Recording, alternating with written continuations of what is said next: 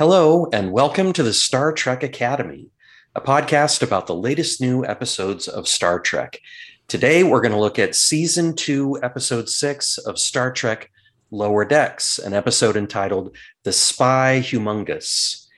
Your hosts are two of the Academy faculty members. I'm Dr. Rodney Cupp. I'm the philosophy professor. And I'm Dr. Michael Merrick, the media professor. The best way to keep track of our new episodes and other announcements is to watch our Twitter feed at Trek_Academy. There's a pinned post there, actually a couple of pinned posts that have links to platforms that you can use for your podcast app, or you can go directly to the website and subscribe at anchor.fm/Star Trek Academy. We should note, Rodney, that it's been announced this week that Star Trek Discovery won an Emmy Award for Outstanding Visual Effects in the previous season. Outstanding visual effects in a single episode. The episode was Su'Kal, which was Season 3, Episode 11, I think it was. And that's the one, it includes scenes in the crashed Kelpian ship's holodeck, in which Burnham looks like a Trill, Culber's a Bajoran, and Saru is a human being, and the monster chasing everybody, and Book's ship flying through the nebula, and the Viridian capturing Discovery. You know, it was a big episode. Right. And there's no question, it was very nice to look at, and it was great to see Doug Jones as a human being. But our listeners might remember that we thought that episode was pretty incoherent. Unfortunately. So great to look at, and the award wasn't for the writing. There were lots of plot devices and things that made you stop and say, wait a minute. But yeah, visually, it was very, very strong and well deserving of the award. Right. So congratulations for that, Discovery. Moving on to our regular business, we're going to start off with a summary of this week's episode of Lower Decks. And Professor Merrick will provide us with that. Yes, the Cerritos is at the Pakled homeworld to attempt to negotiate a peace treaty to end the recent Pakled raids.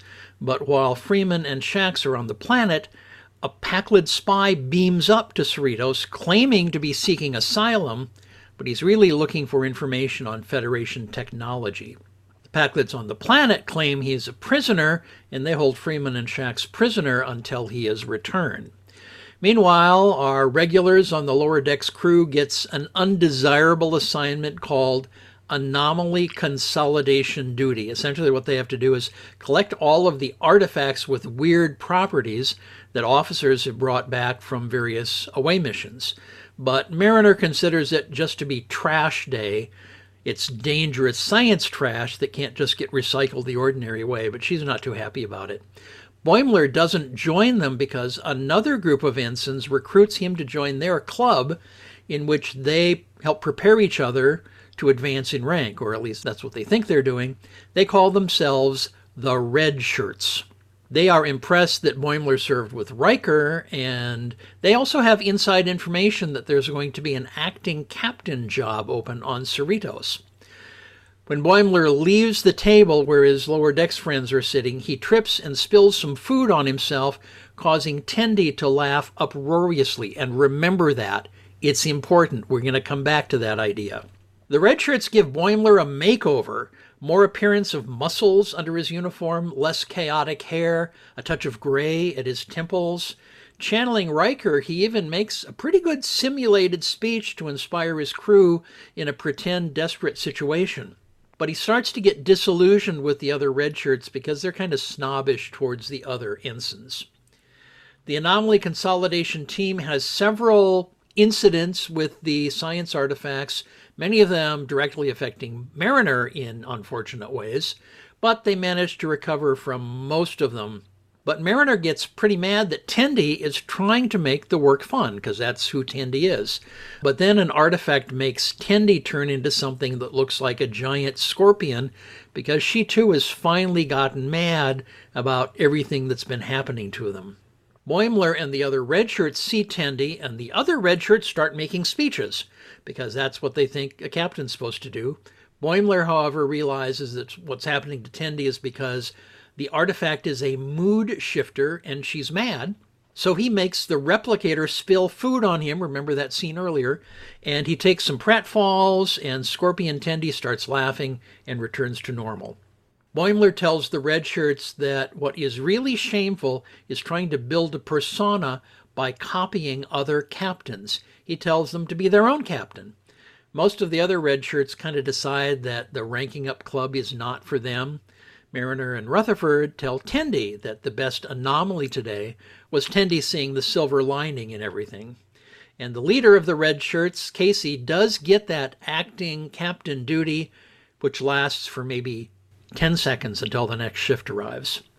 Meanwhile, the Pakled spy Rumdar slips away from Ransom and Kayshawn and somehow gets out an airlock into space, but they beam him back in and he isn't too bad off. He beams back down to the planet, where Freeman tricks him into revealing the secret Pakled plan, which is to smuggle a Verubian bomb onto Earth. And I'm kind of wondering if that sets up something we'll see in following episodes. Makes you wonder. So thank you for that. We're going to look at some of these individual elements that got our attention this episode, and we'll talk a little bit about messages, morals, and meanings later. But I wanted to start off with that cold open. I found it a little awkward. You had Freeman providing exposition to Shax in the transporter room that really should have been entered into her captain's log, I thought. So that was a little awkward. I mean, Shax does not need to be told why Starfleet gave Cerritos this particular mission, I think. You know, from a scriptwriter's point of view, a certain amount of, as you say, exposition is needed to explain to the audience. But you're right, that could have been in the captain's log, because the captain's log is explaining to the Admiralty or other people that'll be reading. I mentioned a minute ago this Pakled plan to send a bomb to Earth, and I suggested, I suspect that's going to be kind of the end of the season story arc. We have, I believe, 4 episodes left to go. That's right. And maybe not all 4 of them, but I think we're going to come back to that. And my guess is that it's going to somehow play a role in the season finale. I could imagine a cliffhanger. The bomb goes off and we have to wait a year to see what happens. We do know that there'll be a 3rd season, so it's not impossible that they'll do some kind of cliffhanger. They didn't at the end of the 1st season, but, well, sort of, I guess, with Boimler being off on the Titan. But we'll see if there is a cliffhanger. If so, I suspect it's going to have to do with that bomb. Right. No, I mean, you can't mention that bomb and then just forget about it. So that's going to come back at some point, cliffhanger or no. Something I noticed about anomaly consolidation duty and acting captain's duty, they have the very same initials, ACD. Yeah. That can't be a coincidence. There's something important there. I'll talk more about this later, but I'll just note now, anomaly consolidation duty is obviously dirty, but it's important. And as it turns out, even though the red shirts are competing for active captain's duty, it's meaningless. But like I said, we'll say more about this a little bit later. One of the first things I noticed is Star Trek uses a stardate calendar, basically in which 1,000 stardates equals 1 year. Now, maybe not for the characters, but the writers, all the way from the beginning of Next Generation, 1,000 stardates equals a year. Now, we're on episode 6 of 10 this season, episode 6 of 10 episodes, but the stardate in the captain's log is only 58105.1. That means this episode is something like early February in the year 2381. Usually, they would space out the star dates of different episodes, so episodes happen periodically throughout the year, on the assumption that the next year is going to be the next increment of star dates. So this year is 58000, next year would be 59000, hypothetically. But again, it makes me think, like I mentioned a bit ago, that maybe there's going to be a big cliffhanger and somewhere all of the next season will be set in the same year.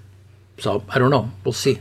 Do you know if there's a precedent for that? In terms of past Star Trek? Yeah. I have no idea myself. I think Best of Both Worlds, the episode 1 happened at the end of December and episode 2 happened a few hours later at the beginning of January based on the star dates. But I don't know. I mean, often when we've had cliffhangers, the resolution of the cliffhanger happens immediately. And so at least that first episode needs to follow from the previous dating. So, but we'll see. All of this season so far has been very early in the 58000 star dates.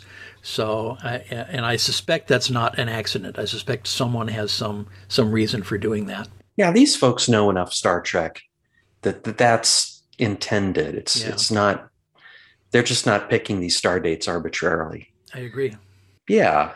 I wanted to mention an episode from last season, Moist Vessel, when Mariner tries to make scraping carbon filters fun by racing fellow crew members who were assigned that same task. You remember that? I remember that, yes. And she compares the task to an activity done in a Klingon prison. I remember that because in this episode, they're doing anomaly consolidation duty, and she has no interest in making it fun. She tells Tendi, stop trying to make this fun. And maybe she's just having a bad day, but I find that to be a little weird. And she doesn't tell Tendi, she yells at her. That's right. She's quite hostile about it. So yeah, it's an interesting comparison between the two episodes. Now, in Moist Vessel, she knew that she'd been given the worst jobs on the ship, and she was intentionally trying to make it not work for the folks that assigned them to her, but including her mom. But because they assigned as punishment, and she wanted them to perceive that the punishment was ineffective. So, but she could have done that too. She could have done that here too if she was really in control of her emotions and her attitude. A couple other quick notes. Of course, it's funny that the Ranking Up Club calls itself the Red Shirts. Yes. Because we know it's a Star Trek fan idiom back from the original series before the uniform's color changed. Now Command wears red, but back in the original series, the red uniforms included security guys, and they were the ones that were going to get killed down on the planet. They were kind of the extras, not speaking parts or anything like that. And so that is funny. And I'm sure 99.99% of all the people watching already know about red shirts, making it funny.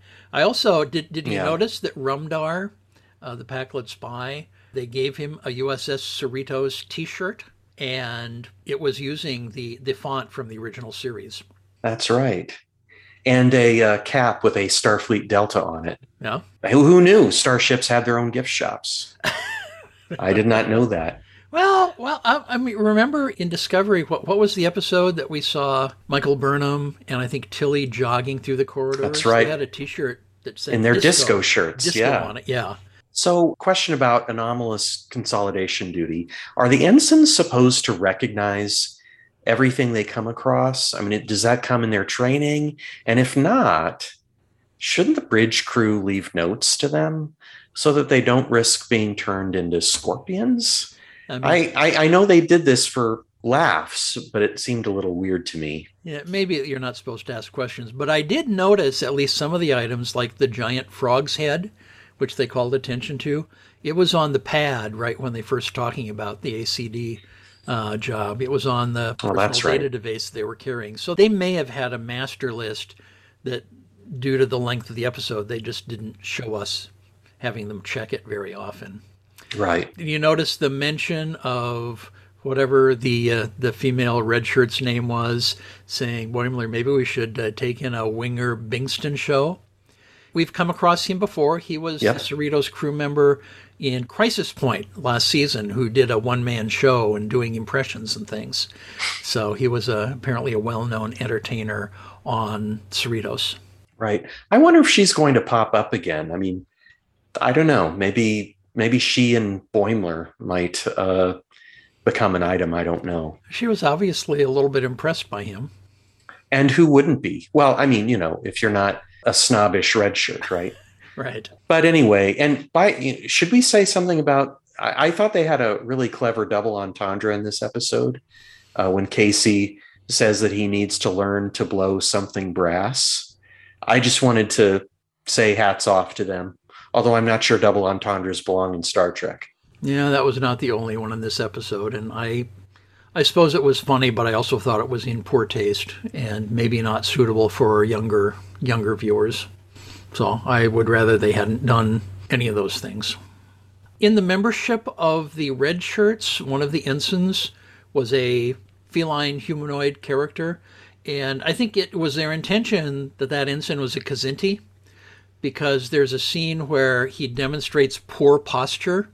And in that poor posture scene, he looked exactly like Kzinti in the original animated series. Yes, he did. So Kzinti in Starfleet is something new if Lower Decks connects to the rest of Star Trek. Right. And you can do that sort of thing much more easily in an animated series. Sure, so certainly. So I say have at it. Something else I noticed about anomaly consolidation duty, it's interesting that it's Boimler who recognizes the cube that Tendi picks up as an Ataxian mood shifter. And, after last season, that episode Envoys, you'd expect, I think, Mariner to be the first or the only lower decker to recognize that thing. But Boimler does it. And so Mariner doesn't save the day here. Someone else does, namely Boimler. He's the hero of the episode, I think.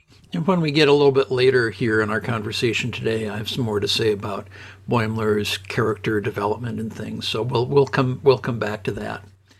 I didn't mention in the summary, but the very final scene of this episode was kind of it was an Easter egg, and for some people a fairly deep dive Easter egg. The Lower Decks crew uses one of those anomalies they've collected is a long distance communication artifact. They use it to prank call and tease Armus, the oil slime monster that killed Tasha Yar. Right. It's interesting that it's something like 17 years after Tasha's killed in the Star Trek timeline. Armus is a name that doesn't need explaining to the other Starfleet ensigns. That's right. They all know who he is, or it is, whatever it is. I have mixed feelings about that. I guess, Armus was a bad guy who killed Tasha, and we wish that hadn't happened.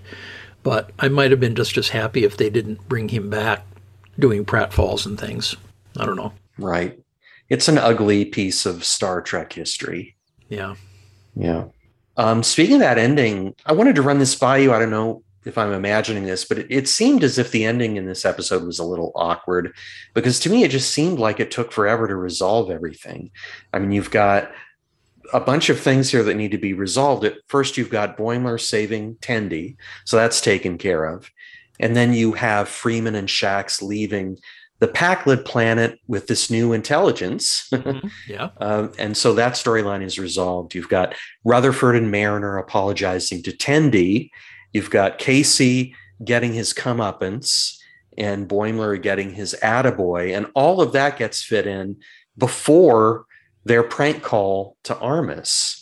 It just seemed like it took a long time to wrap everything up. It was complicated. I mean, there are basically two subplots in this episode, but there are essentially, what you just listed was 5 different resolutions of the storyline. And that is pretty complicated to do in roughly a half-hour episode. I just wonder if they could have done that a little bit more elegantly, I guess. Well, why don't we go ahead and move on to the underlying meanings of this episode, messages and the like that the writers maybe wanted to convey to us. And you're going to laugh because I'm going to say again, it's about leadership. Right. Which is a recurring, at least in my perceptions of these episodes, is a recurring theme that we've seen across many animated and live action episodes. And I'll come back to that, but we also see again the theme that we've seen again and again of being the person you should be, the person you want to be, the person you are meant to be as a person and as a leader also. Boimler's message to the other red shirts about being your own captain, don't copy other people, be yourself. Mm-hmm. It's basically about self-determination, which I think you would agree, Rodney, is one of the real core ideas of the Star Trek philosophy, all the way back to the original series. Absolutely. It's also a case of actions speak louder than words. When Boimler makes himself ridiculous, essentially, to rescue Tendi, and Casey doesn't like that, but Ransom compliments Boimler for his leadership in doing that. It's interesting to me that Boimler telling the red shirts, be your own captain, is pretty much the same message Guinan gave Riker in The Best of Both Worlds. Remember, Picard was captured by the Borg. Hmm. There's a scene in the second of the two episodes in which Riker's in the ready room. He looks at Picard's empty chair and he says, "What would you do?" Hmm. And then Guinan comes in and tells Riker to let Picard go. In effect, she's telling him, she didn't use these words, but saying to be his own captain. Don't try to copy other people. Be yourself to be the best leader. No, I remember that very well. And I think we can connect this storyline to the Freeman storyline on Pakled planet looking for the biggest helmet. I might be reading too much into this, but the Pakleds keep calling Freeman Janeway because they're not very bright. And Freeman keeps insisting that she's not, that she's Captain Freeman. And symbolically, she's being her own captain. She's not trying to be Janeway. And I feel like there's that links the two plot lines together. Remember, in an earlier episode, the Pakleds mistook Cerritos for Enterprise. Right. And they do that here also. And they don't believe when Captain Freeman says, "No, that's not who I am." Right. They're not. They're not terribly bright. I did want to talk a little bit more about your point that actions speak louder than words, and this is kind of my take on the theme. Looking at Boimler's criticisms of Casey and the red shirts. So he says, well, you're not being your own captains, which you mentioned. And another thing is that they're so focused on carrying themselves like leaders and giving speeches and the like, that they've forgotten that they're part of the crew, right? And Mariner does this too when she's complaining about anomaly consolidation duty. In a way, she's forgotten that she's part of the crew, right? This is her job. And that whole task really goes south when Mariner and Rutherford let Tendi do it on her own. That's when things really get out of hand. And they've kind of forgotten that they're her crewmates. So that is the bad thing, right? That's what you need to avoid if you're going to serve on a starship. By the end, right, Casey is assigned the job of cleaning up after Rumdar in the airlock. So he's got his work to do. And Mariner and Rutherford realize that they were punks and they apologize to Tendi.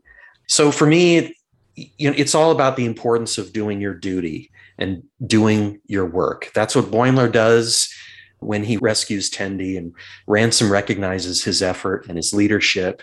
And Casey finds other ways, or tries to be recognized, and he ends up with this meaningless award. To kind of close the loop on your comments then, Casey's actions, you talked about actions speaking louder than words. His actions didn't really result in benefits because they were counterproductive. And in speaking louder than words, his actions didn't accomplish what they thought they would. Right. That's right. And one of the other outcomes, the messages of this episode, is that Rutherford and Mariner conclude they should have fed off of Tendi's enthusiasm rather than trying to damp it down. When something has to be done, complaining about it just makes it worse. It's interesting that Mariner sometimes complains a lot, but we already talked about the episode in which Mariner gets all the worst jobs and found ways to enjoy them, Moist Vessel last season. In any job that has to be done or needs to be done, complaining about it just sours it. It's not necessarily a big philosophical statement in this episode, but I think it's good practical advice for life. If the job has to be done, might as well make the best of it rather than make the worst of it. Yeah, and it's important work. And I think this is a good example of how Lower Decks tries to be a workplace comedy. Because I bet many of us have been in a situation at work where we've had or been brought down by people who complain too much. And that kind of negativity can rot an organization from the inside out. And so that kind of makes Mariner the villain of this episode. Isn't that interesting? Yeah. All right. Well, any final thoughts or conclusions about this episode, Michael? Yeah, I have a few. A simple one up front is I'm realizing more and more that the Pakleds were chosen as villains, and that goes back to last season, but Pakleds were chosen as villains because they can be dangerous, but it's also really easy for the writers to make them humorous. I think they've really pulled off something here. And I just thought of this, the Pakleds, they're very dim. They're good comedy relief, and yet they are very scary, I think maybe this is a new thing in Star Trek. I'm not sure. I'd have to think about that. Well, I think when we first met them in Next Generation, we saw some of that they turned out to be much more malevolent than we first thought. As a species, they didn't invent any of this technology they use. They, right. One way or the other, they stole it, and it would be interesting to know as a species how that started, how they got their first access. But so they are consumers. They're using what other people create. But just because of the way they were presented originally and how Lower Decks is using them, yeah, they can be humorous, and so they add to the humor, but that doesn't make them any less dangerous. You mentioned Boimler's attaboy that he got from Ransom. I don't think in the first season of Lower Decks he would have been capable of thinking outside the box enough to save Tendi with humor. Even when he was on the Titan, remember, he wrote down that he doesn't need to write everything down. And, yeah. And that kind of showed his lack of imagination, either lack of imagination or lack of self-confidence, or maybe both.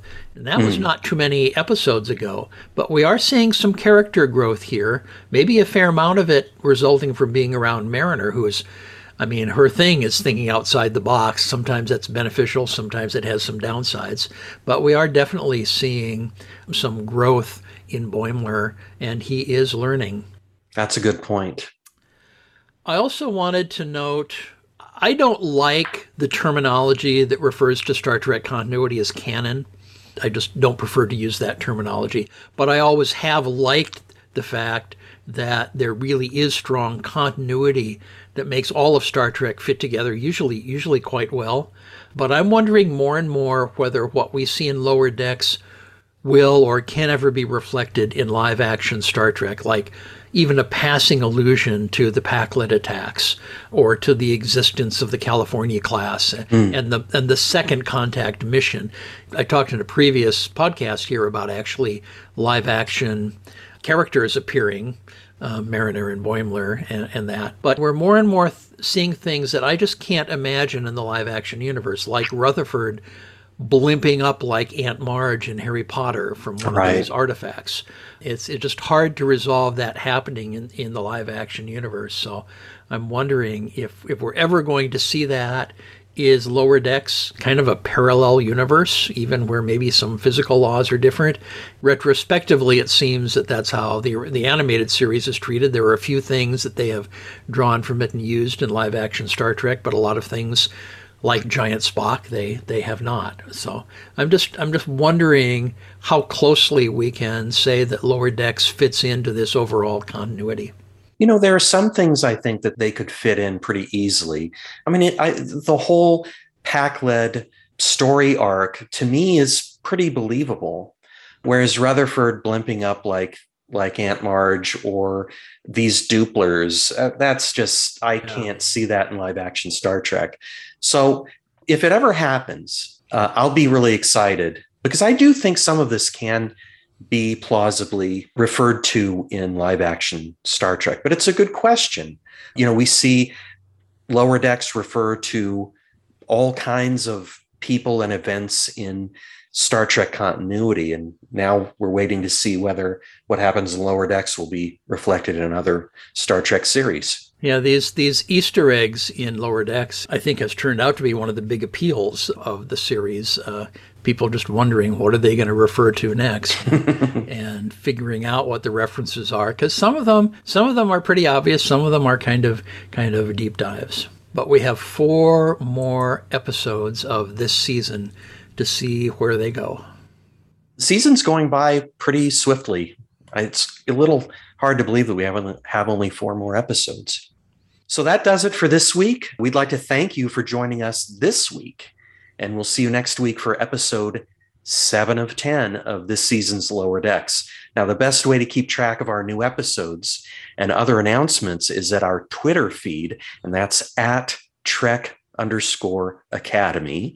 A pinned post there also has links to several platforms for your podcast app, or you can subscribe directly at anchor.fm/Star Trek Academy. Thank you for joining us, and we'll see you next week.